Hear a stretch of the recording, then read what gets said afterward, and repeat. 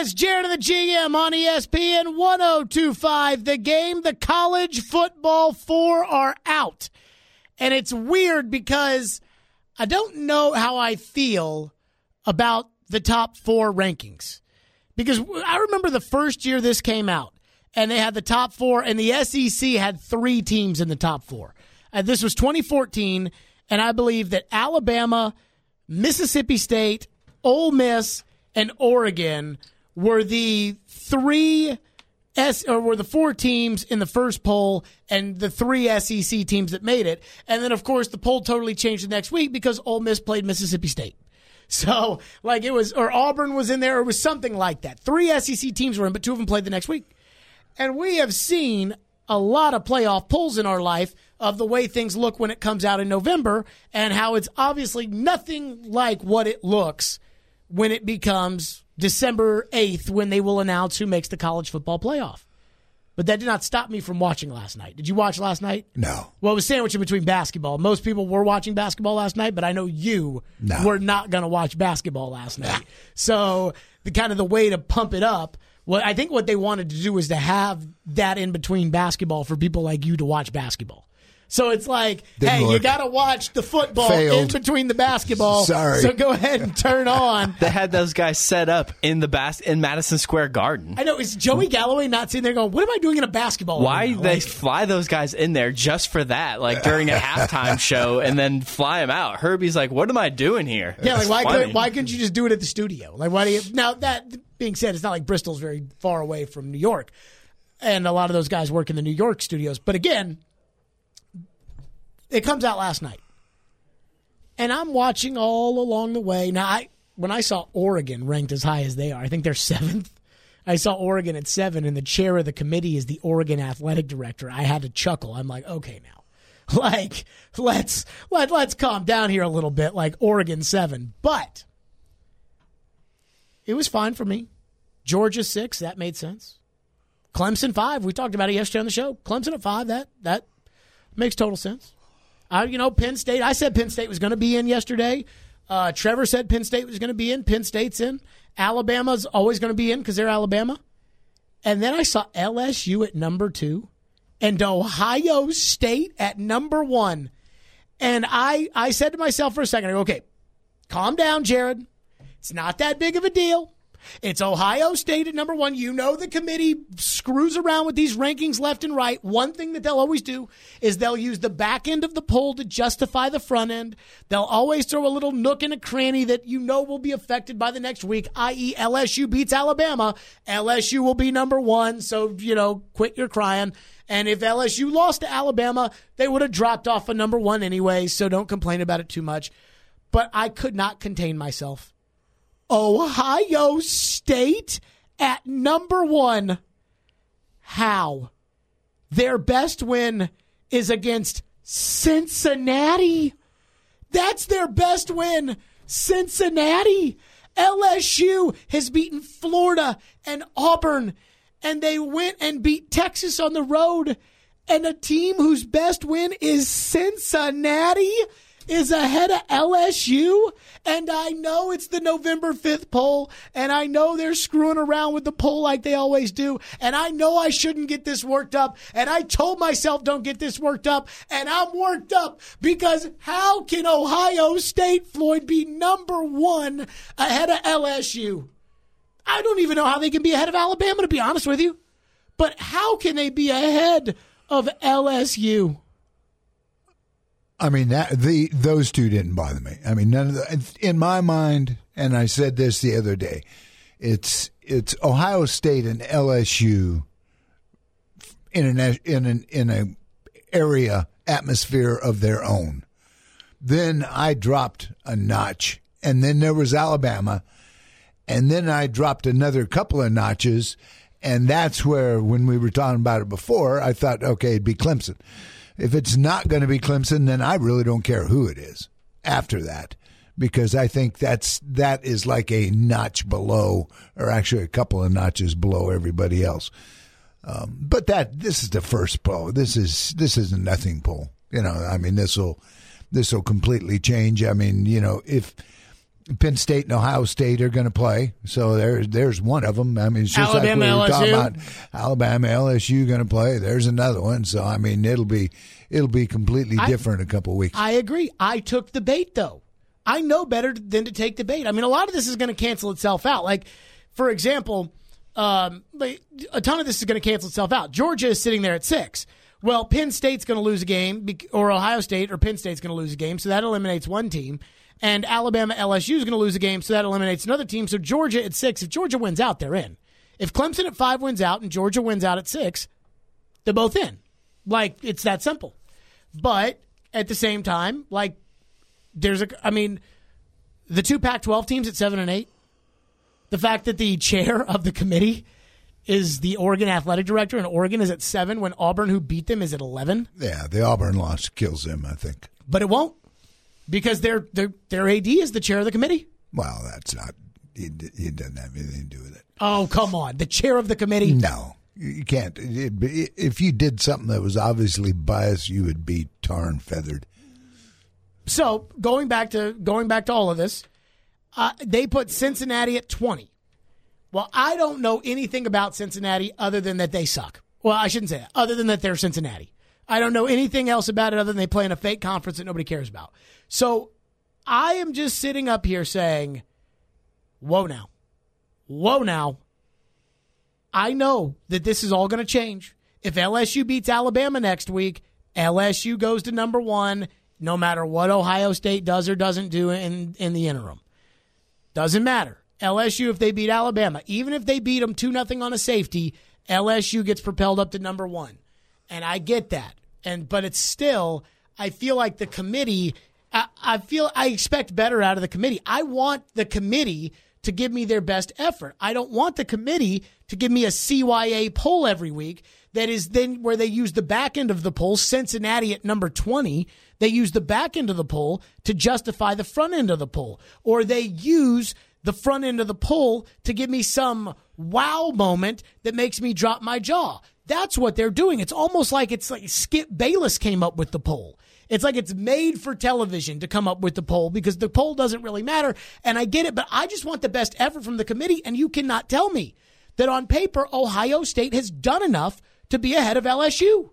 You cannot convince me of that right now. This is the best system, in my opinion, that we've ever had for choosing a national champion.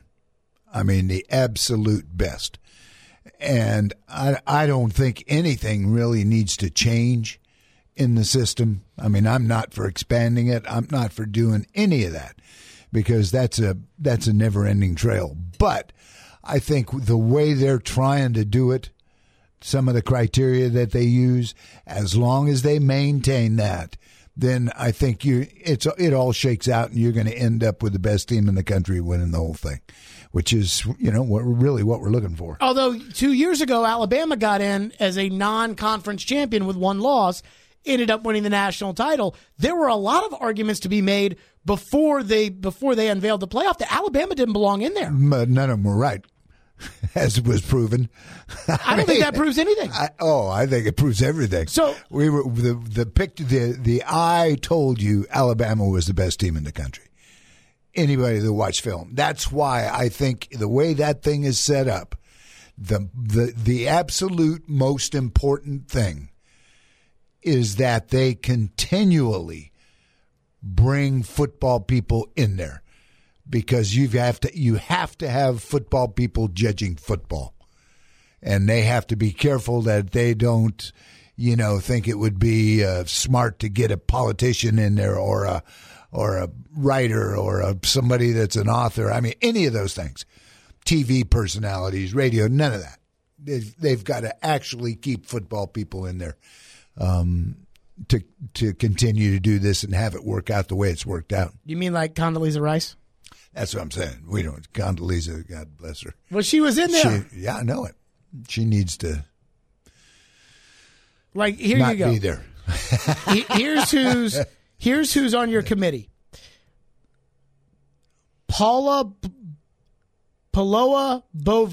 Bovini, R.C. Slocum, Terry Mahari, Scott Strickland, Todd Stansberry, Gary Barta, Scott Strickland, Ray Otterimo, Frank Beamer, Joe Castiglione, Rob Mullins, R.C. Slocum, Frank Beamer.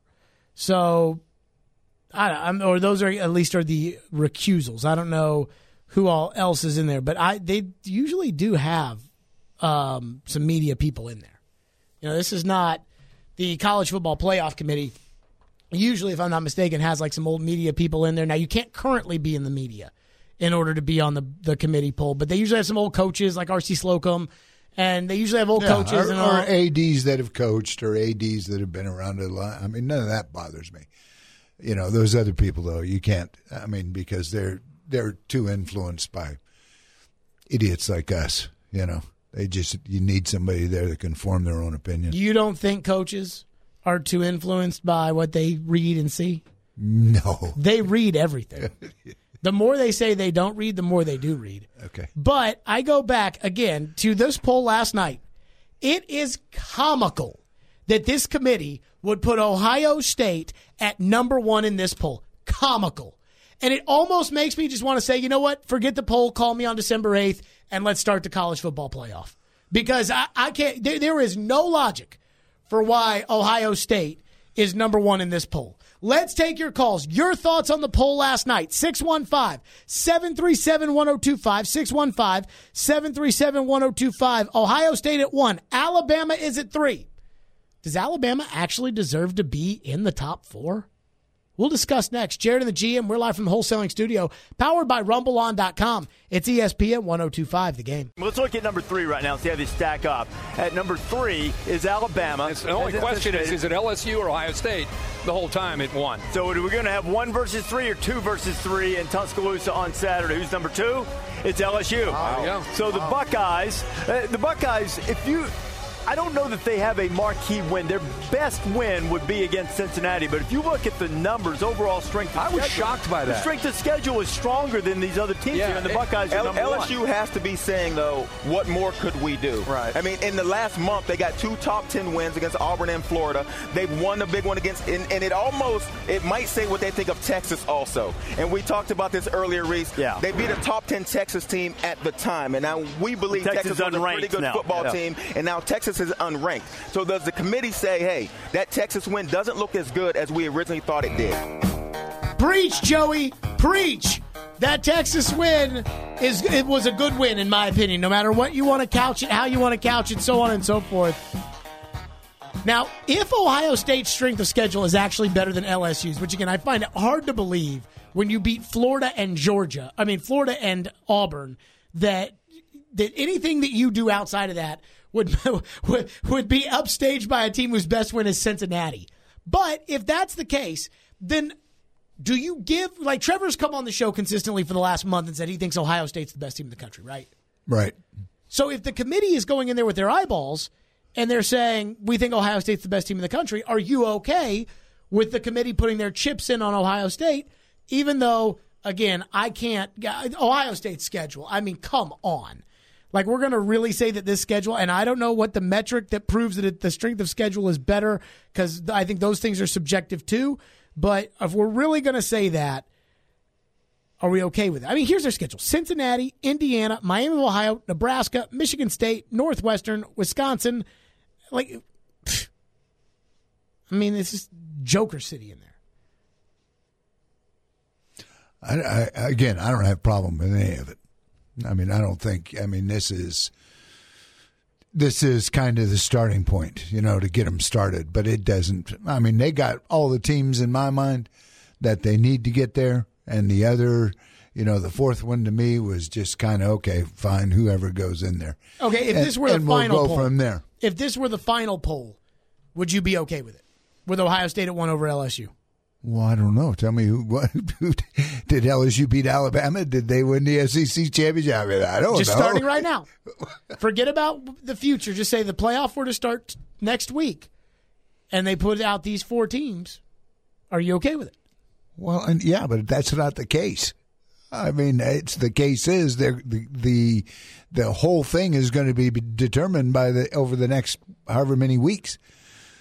because we know that LSU is going to play Alabama. We know Ohio State's going to play Penn State, among others. We know Penn State's going to play, a couple. So, I mean, they got a ways to go now.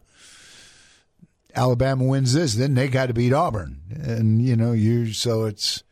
there's a lot of ball to be played for these guys. Let's go to your phones. Casey on the playoff. Thank you for calling. Go ahead, Casey. Hey, guys. How are you today? Good. This is what I think needs to happen, and I think that it needs to go to 8 teams, and I think it should be the first 5 slots get taken up by the champion of each of the big conference, each of the Power 5 conference. So Pac-12, Big 10, Big 12, ACC, SEC, and then you've got 3 at-large bids. That's where the committee comes in and picks the next 3. So that's been bandied about for forever. Thank you for the call, Casey. The idea of expanding to 8 teams with 3 wild cards and 5 automatic qualifiers. The problem is with that is I think college football is worried that you ruin the regular season schedule if you do that. That then all of these other games, it doesn't matter. The winner of Alabama LSU would matter because you have to win the SEC in order to get in, but a lot of the regular games don't have extra weight to it. Like a random loss for an Ohio State doesn't matter because Ohio State, if they beat Penn State, would win the Big Ten anyway, so who cares? And that's where I think college football's worried is, hey, if we make it, I mean, it's more fair to have the 8 teams, but if we do that, then do we completely punt 90% of our season? Yeah, I don't want to expand it. I mean, I don't want to turn to basketball. I don't want to. 8 teams is not turning to basketball. I don't want to go any more than 4. 4 is it, and I think that's the way it should be. We keep it. You know what? You got to keep it special. Pretty soon it's 8, and after 8 they're going to be 9 and 10 is griping because then let's do 10. Well, now 11 and 12 are griping. Well, let's do 12. I mean, it just goes on and on. How forever. do you do a 10-team playoff? I have no idea. I don't think you can do a 10-team playoff. I don't know. You have one but bye on one think, section. I don't think. I mean, I like it at 4. I would leave it alone at 4. I would not mess with it at all. I don't like the idea of. Do you like 4 more than 2? I don't like to. I like 4. 4 is exactly right. I don't like the. I don't like the conference champions because you're going to end up somewhere along the line with. Somebody that's like an 8-3, 6-4, or something. Like champion. Baylor upsets Oklahoma. Somehow in the Big 12 they sneak into the championship, and somehow they win it, and it's Oklahoma's only loss. And this team has lost to Iowa State, to Kansas State, and yet they got in the championship game and won it. I don't know if you remember this. In 2004, we went into the last. It was 2003. We went into the last weekend to conference championship weekend, and this was back when they only took 2 teams. And USC was number 1. I want to say Oklahoma was number 1, USC was number 2, and LSU was number 3. And on that Saturday, USC, not playing in a championship game, but a regular season game, torched Oregon State. So USC was fine. Then Oklahoma got crushed by Kansas State in the Big 12 championship game. That was when they had Darren Sproles at Kansas State, and he ran all over Oklahoma. And LSU with Nick Saban beat Georgia in the SEC title game. The Georgia win was enough to push LSU into the 2, and the loss from Oklahoma wasn't enough to push them down. So USC got kicked out of the title game after winning their game because Kansas State beat Oklahoma. Now, if you go to 8, you do get your USC in there, but if it's automatic qualifiers, then all of a sudden – here is Kansas State in your college football playoff. Do you want Kansas State? At any point in the history of football, do you want Kansas State in your playoff? No, I don't. I mean, I like it just the way it is. I wouldn't change a thing. Of course you wouldn't. That's God bless you, but that's the old man. Maybe. I'm not changing for nothing. I'm the old. If it ain't broke, fix. If it's not broke, don't worry about it. Did you think 2 teams was broken? Yeah, 2 teams. It's not. There's too much scrutiny. Just because of just like the USC, Oklahoma. Yeah, it's Bruce on the playoff. What's up, Bruce? Yeah, hey Jared. I'm trying to figure out how you're saying Cincinnati is Ohio State's best win when they beat a ranked Michigan State team at the time and a Wisconsin team who had 1 loss, who's currently sitting at 13 in the college football playoffs. He's just saying that because they said it on TV. Yes. That's all he's going on. He yes, doesn't and know. on top of that, I mean, So Wisconsin. just like but you said, can't. No. The one thing you cannot give me. The one thing you cannot say, because the playoff committee has made this clear every year of the playoff. They've made two things clear. This is one of them. And the one thing that they have made clear, in my opinion, that they have made a big deal is that at the end of the day, where somebody was ranked when you play them does not matter. Correct, but you still have Wisconsin, who was running all over everybody, who was a great team at the time they played, and is still currently ranked number 13 in the college football playoff standings. Hold on, say that again. Wisconsin's ranked. Wisconsin's currently ranked number 13 in the college football playoff Wisconsin standings. sucks. I mean, we saw that game against Illinois, and it's still not better than Florida or Auburn. And Again, and again, Cincinnati one loss, and that's why they said on TV that they think their best win is Cincinnati. You can argue it's Cincinnati. I still think Wisconsin sucks. I still think Ohio State's schedule sucks. I think the Big 12's terrible. I mean, the Big 10. But I get what you're saying. You're upset that I'm saying Cincinnati's their best win. Cincinnati might be their best win. It might be, and I have no dog in front. I'm not an Ohio State fan. I just find it funny that you're saying that just because, and like Floyd said, just because you heard it on TV, that's where you're coming from. You know what, though? It makes sense. It makes sense. Cincinnati's a one-loss team, and I don't know anything about Cincinnati other than the fact that they killed UCLA the first week of the year and that they have lost to Ohio State 42-0. And if we were to be honest, and this is the one thing that I do wonder about this poll, and that is this, and it is, at the end of the day, do we just want it to be a straight eyeball test where it's, Floyd, who do you think is the best team in the country? And if we want it to be a straight eyeball test of a Floyd, who do you think the best team in the country is? Then if the committee says Ohio State's better because they think when they watch that Ohio State is better than LSU, then I'm okay with it. And then, because I think all this stuff is subjective anyways. But they've tried to go out of their way to say that they, use the eye test as a last resort. Yeah, I mean, I think the way they're doing it, they've got some parameters. Now, whether you agree with them or not, they've got, things that they think are important. And I think they go through all those, and then if there are any ties or something seems out of sequence, then I think they give it the eyeball test, go from there. And again, as long as you have football people that are in there, making the decision, I have no problem with it. Now, you get a bunch of other people, and then I think you're getting in trouble. You have kind of a snobby attitude towards non-football people. Let me say this. If I'm going to have surgery, I want to talk to doctors. I don't want to talk to newspaper guys. If I'm flying a plane, I want to talk to pilots. I don't want to talk to those other guys. I want the real deal. If that's your field, you're the expert, that's who I want to talk to. All that rest of that stuff is window dressing. It can go drop. So if I'm on trial for murder, do I sit around here and tell you guys how to do radio? No. Why? Because I know nothing about radio. I would prefer that you give us some input. And so I don't get into it. I let the experts take care of it.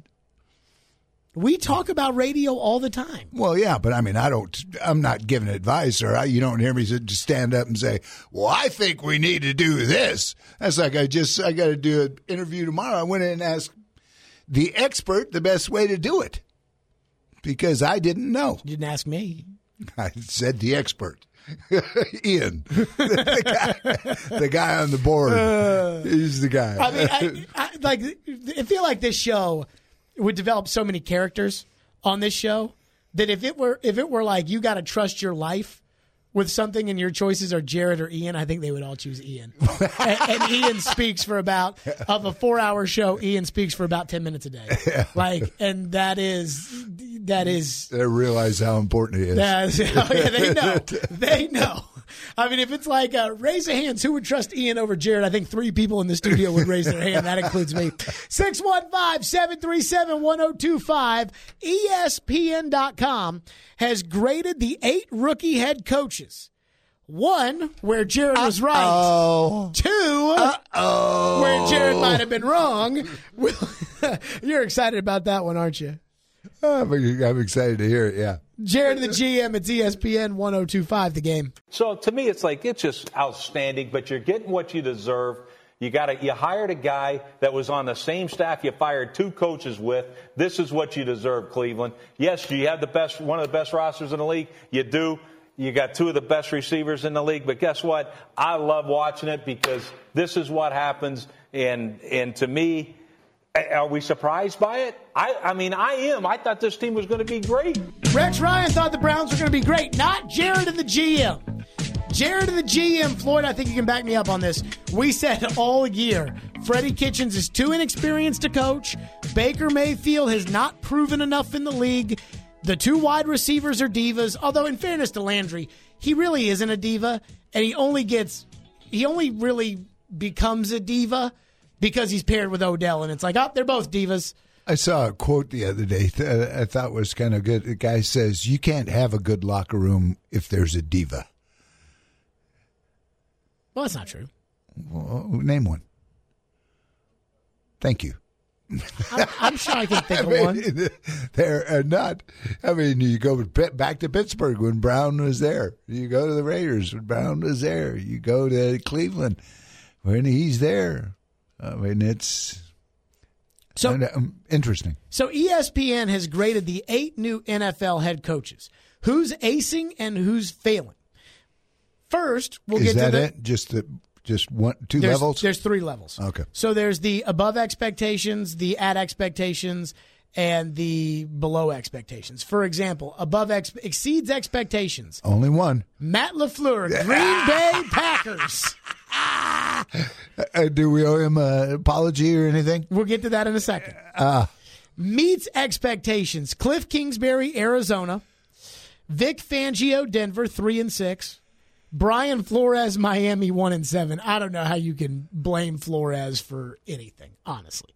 The fact that they won a game, I think, is impressive. I mean, come on. Flores is your guy. You got to give him a little credit there. It's a mess. Did you call Flores after they won the game? No. You guys were never really all that tight in New England, were you? No, I mean, we were good. I mean, it's just like a, hey, Floyd, hey, Flo, that kind of thing. It wasn't like we go and sit and talk. But like, you're not calling Flores to check in on how he's doing. No. I called him when he got the job. What did he say? I just congratulated him. Did he say thanks, Floyd? No, he said, kiss my butt, Floyd. I said, okay, thank you very much. Bye. Below expectations, Zach Taylor, Bengals, 0-8. By the way, hey, are we ready to pay up on our Bengals, Floyd? Well, we're not there yet. 0-8 on the Bengals.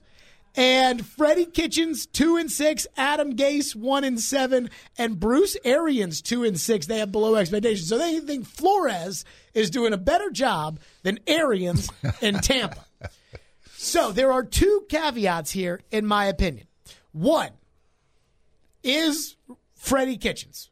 Like, Gase and Kitchens are the 2 guys. I think both guys are going to get fired. And this is what Rex Ryan said, a coach who knows a lot about getting fired, on ESPN in regards to Freddie Kitchens.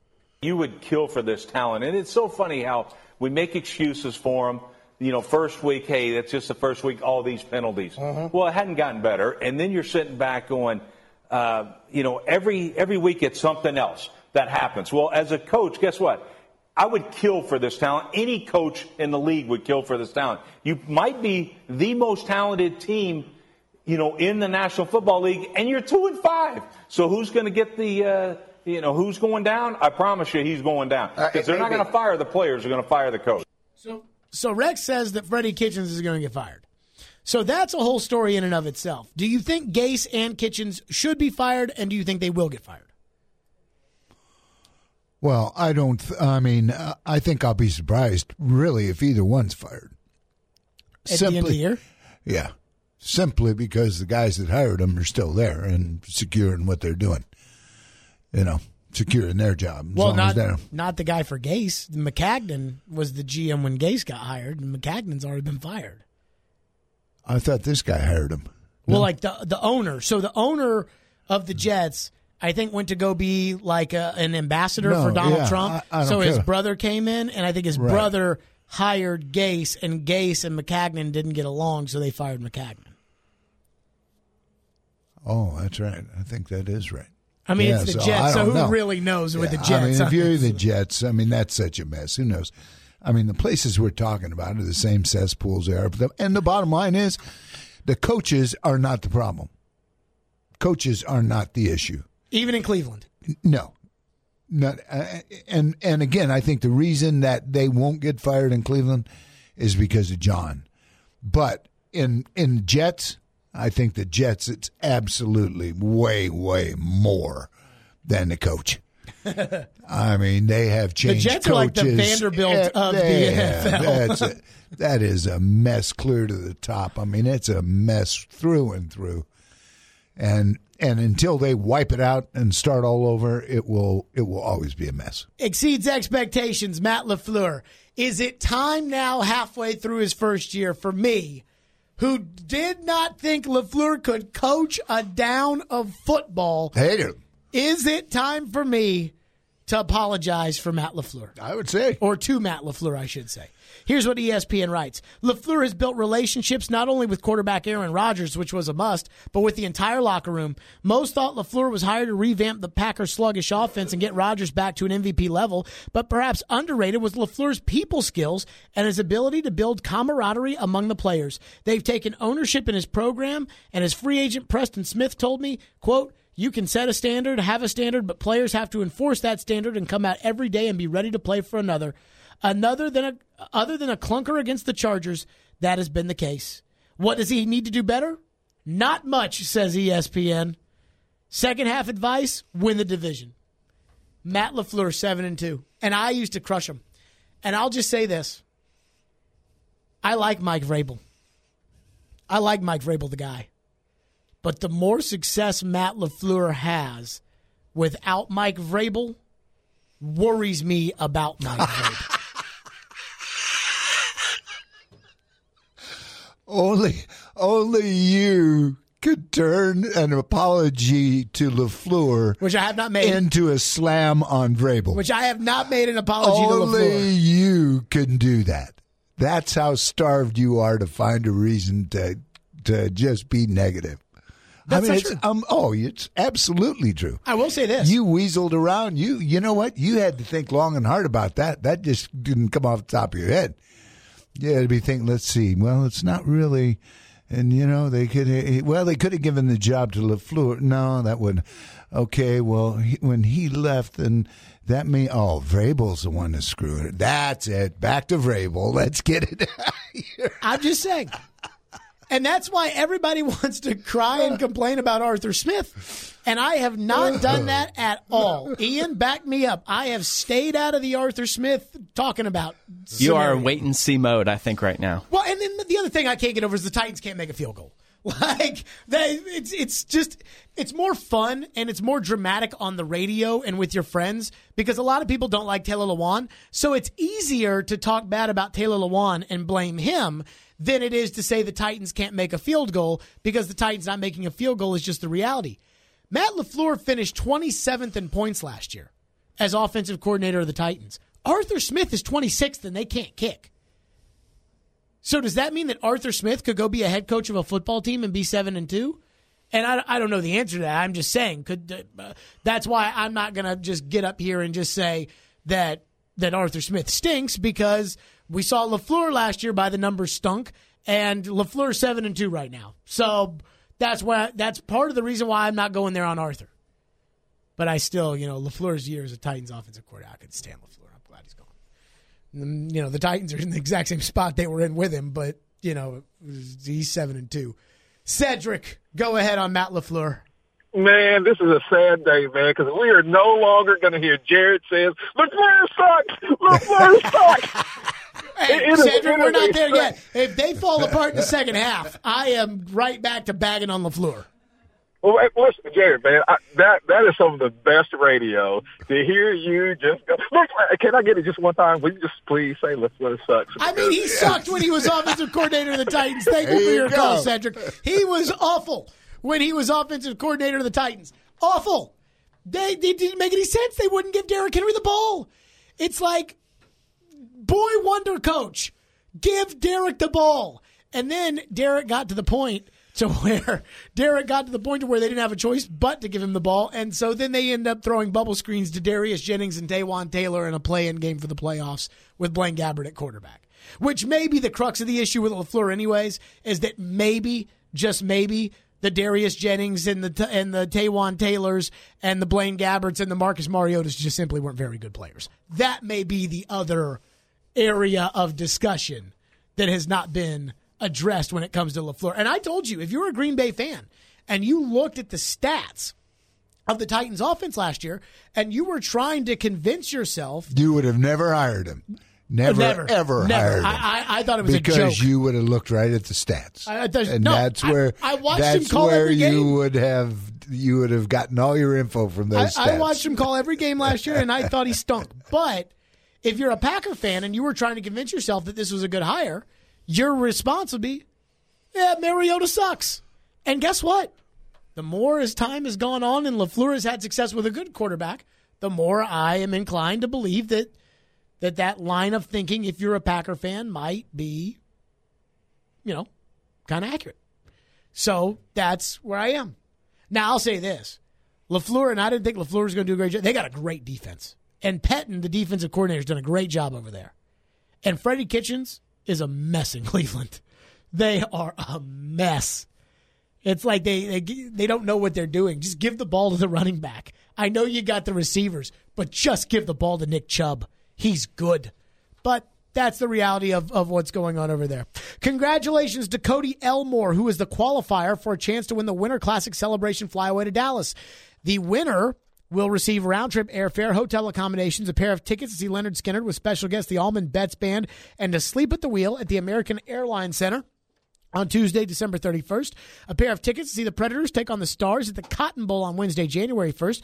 Prizes are courtesy of Outback Presents. Next chance to qualify is with Morning Drive tomorrow at 7 a.m. Jared and the GM, Jason Fitz, ESPN Radio, will join us next. His thoughts on the playoff poll we'll get into, plus his thoughts on the Titans. Is it over for them? You want to go ahead and win some tickets? We'll do that now. Be caller 5. You'll win a pair of tickets to see Bert Kreischer at the Ryman Auditorium on Saturday, April 18th. So caller 5-615-737-1025. You're going to see Bert Kreischer at the Ryman Auditorium. Jared and the GM, it's ESPN 1025, The Game. Titans and Chiefs on Sunday, pregame show 9:30 live from the George Jones. The more I think about the Titans and the Chiefs, the more I don't think it matters if Patrick Mahomes practices or plays. Patrick Mahomes is practicing. The more I think about it, the more I'm not even sure if it matters if he will play or not. That's how much better I think Kansas City might be. So Patrick Mahomes, I guess, practiced a little bit today. Obviously, they're going to say he was limited, but Patrick Mahomes did practice today for Kansas City. I don't know about you. I get Matt Moore as a backup, but I'm not sure how much it matters if Matt Moore plays or not. Well, if we have a choice, I'd just soon go with Moore. If we got a choice. So. I just don't see, to be honest, I don't see why the Chiefs don't want to hold Mahomes out because they have the bye next week. And so would you not be better off? Would you not be better off if you're Andy Reid looking at it saying, I think we can beat the Titans if they have Matt Moore? I feel comfortable in beating the Titans if they have Matt Moore. So play Matt Moore this week, give Mahomes off next week as well, and then he's going to be fine when he comes back for the stretch run of the season. I mean, if you're concerned at all about the knee, now they just had some clips of him going through practice and watching him go through practice. I mean, it didn't look all that smooth to me. And I'm just watching him warm up, but didn't look like he was flowing, if you will. What wasn't flowing? Describe that, what you saw on NFL Network on, again, as we went over yesterday, Floyd's TV. What you saw on Floyd's TV of Patrick Mahomes working out that made you question whether or not he would be able to play. Well, no, I'm just watching him move. He's warming up. He's doing karaoke's and, crossing over and doing a bunch of that kind of stuff. And it's not, you can tell when a guy's moving easily, fluid, flexible. He looked like he was a little bit stiff, which could be. Who knows? I'm sure he's got a giant brace on it, too. He had long pants on, so you couldn't see it. But he's probably got a big old giant brace. So Vrabel was asked today about Mahomes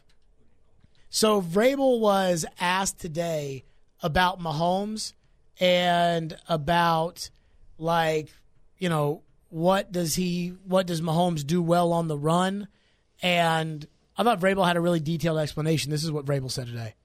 What do you preach to the secondary when you face a guy like Mahomes, who, as you mentioned, gets outside the pocket, makes plays on the run? I mean, what are the challenges when you face a guy like that? I think that you just have to say that you have to cover him a little longer until you hear, the whistle or the crowd. It's just that, watching this third down, guys will take a peek back and then somebody uncovers and, the quarterback's still alive and he makes a throw. He can throw across his body. He can throw it downfield. So you just can't ever relax when they go out there and, the route may seem to come to an end and they kind of relax and then all of a sudden they burst on you. And I think that when you take that sigh of relief, sometimes is when they get you. And hopefully we can limit those opportunities just by being able to coordinate the rush and keep, the quarterback, from throwing from a well. So I don't exactly know what Vrabel's plan is going to be, but I think Vrabel's scared to death of the idea of Mahomes running around and creating plays, which would scare the daylights out of me too. I just don't know how you stop him from doing that because that's what he does. And he's outstanding at it. Yeah, he's the best player in the league. The truth is he's not, a consistent pocket passer yet. He's still maturing to that. He'll start off in the pocket, but he's going to be moving right or left or, whatever to escape the rush. And that secondary response he has after that, that's where he get killed. He's not just standing in the pocket and throwing the ball. He's okay at all that. I'm not being negative.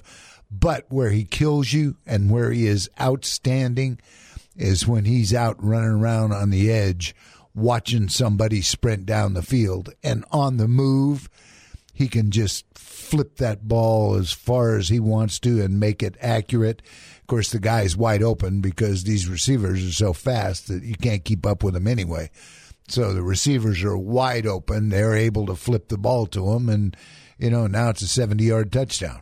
And that's what they do better than anybody in the league. Him, Russell does the same thing and does it the same way.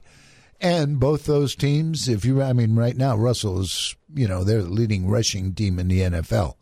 And that helps them both do that kind of stuff. We saw Williams last week at Kansas City go for 91. So, they're able to do that stuff, and that helps the quarterback, with play action and all the boots and the waggles and whatever it is you're going to use to get him on the edge. And once he's on the edge, man, oh man, is he scary. Why can't the Titans ever get receivers like the Chiefs have?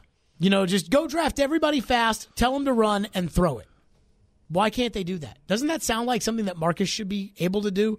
Run around and then just chuck the ball in the air for the receiver? Well, yeah, but the problem that you have is it's like us. Are you going to be able to protect that long? No. The answer is no. So you say, okay, well, then what are you going to do? Well, now you got guys out running on the edge. And we've, with Marcus, we were always worried him out running on the edge going to take a hit. And, he's on IR. And Tannehill, maybe a little bit the same way, although Tannehill was, I thought, really smart and effective with the way he scrambled last week. Tannehill's a nice little runner now. Yeah, he knew exactly where he wanted to go, when. He's taken hits. He was like Marcus at a point in time. Well, now he's kind of saying, okay, we're done with all that now. We're just going to go ahead and wait till we know when we can run and not take that hit. And he's been really good about it. Vrabel was asked about Tyreek Hill and what makes Tyreek Hill so effective at wide receiver. My thing is Tyreek Hill's really, really good. But I have my theory on Tyreek Hill. This is what Vrabel said about Tyreek Hill. You're facing a guy with rare speed like Tyreek Hill. How does that change the game plan? Well, I think you have to be conscious. You have to be smart of where you're at and the shots that they like to take, and making sure that you play with proper leverage and that you're on top, and that we understand that they have more X plays than any offense in the league, and that's when they're able to hit those chunk plays, allow them to change field position, gain momentum, and so he's a large part of what they do to get those explosive plays. He attacks the football when there's coverage, and just like John mentioned, the trust that the quarterback has to throw it up to a certain player. So I think Hill's a really good player. I think he's a really bad guy. I think he's a really good player. I think what makes Hill so good is Kelsey, because you got to worry about Kelsey, and the fact that all the other fast guys are really fast too.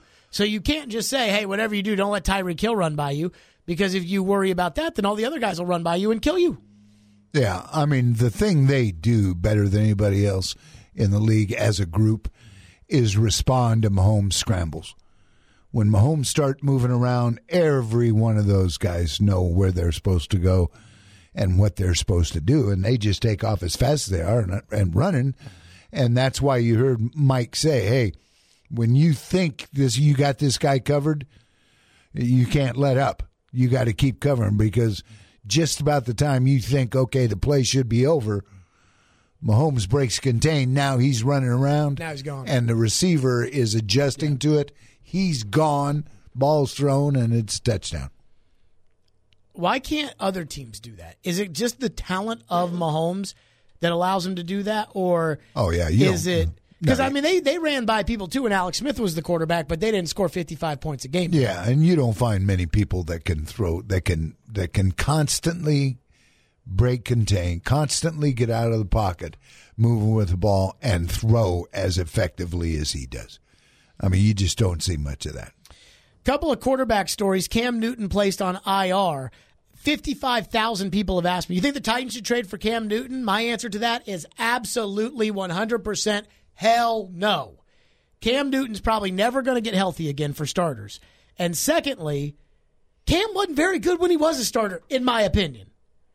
But people are going to say, you think the Titans should go get Cam Newton? And I say no. Yeah, I mean, I don't, I've never been a giant Cam fan to begin with. He's just what we're talking about. Lamar needs to look at this. This is where Lamar's headed. If he's not Lamar's careful. Never gotten hurt? No, he hasn't, but he will. Mitch Trubisky, meanwhile, wants, by the way, if you had to pick between Tannehill or Cam to be the starting quarterback next year, you would pick Tannehill, right? A little bit, I know. I don't even think it's a close conversation. I'd much rather have Tannehill than Cam Newton. I mean, Tannehill, I know it's only 3 games. I really like Tannehill from 3 games. Meanwhile, Mitch Trubisky wants all the Hallis Hall TVs tuned off to shield criticism. Trubisky said, trying to get some of these TVs in the building turned off because you've got too many people talking on TV about us and what they think about us and what we should do and what we are and what we're not, but they don't really know who we are or what we're capable of as people or what we're going through or what we're thinking. It's just the outside viewers looking in, Trubisky said. Oh, no, Mitch. Getting a little sensitive there in Chicago. And you know what I think this is in response to? And Chicago? Now, Chicago can get nasty. Oh, yeah, it can. I mean, they can really put it on you. Well, but he wants the TVs turned off, so that's all the national stuff. You know what I think it is? Stephen A. Smith's big take today was the Bears should trade for Cam Newton. And I think Trubisky probably saw that and got mad. But I don't know why Trubisky would ever tell anybody that he's feeling that way. The last thing you want to do is tell the press that they're in your head. Oh, yeah. Don't ever do that. We know you all read. The last thing you want is to tell somebody do you know the satisfaction I get when somebody tells me so-and-so's mad at me? It is a wonderful satisfaction. 615-737-1025 is the phone number. That's very sad. Well, it just tells me that my opinion matters. No, that's not it. No, that's not it. That's what I think. 615-737-1025. 615-737-1025. Mike Vrabel talked about Derrick Henry's leadership and what he sees in him. Do we see the same things? about Derrick Henry. We'll get to that next. Jared and the GM right here on ESPN 102.5 The Game.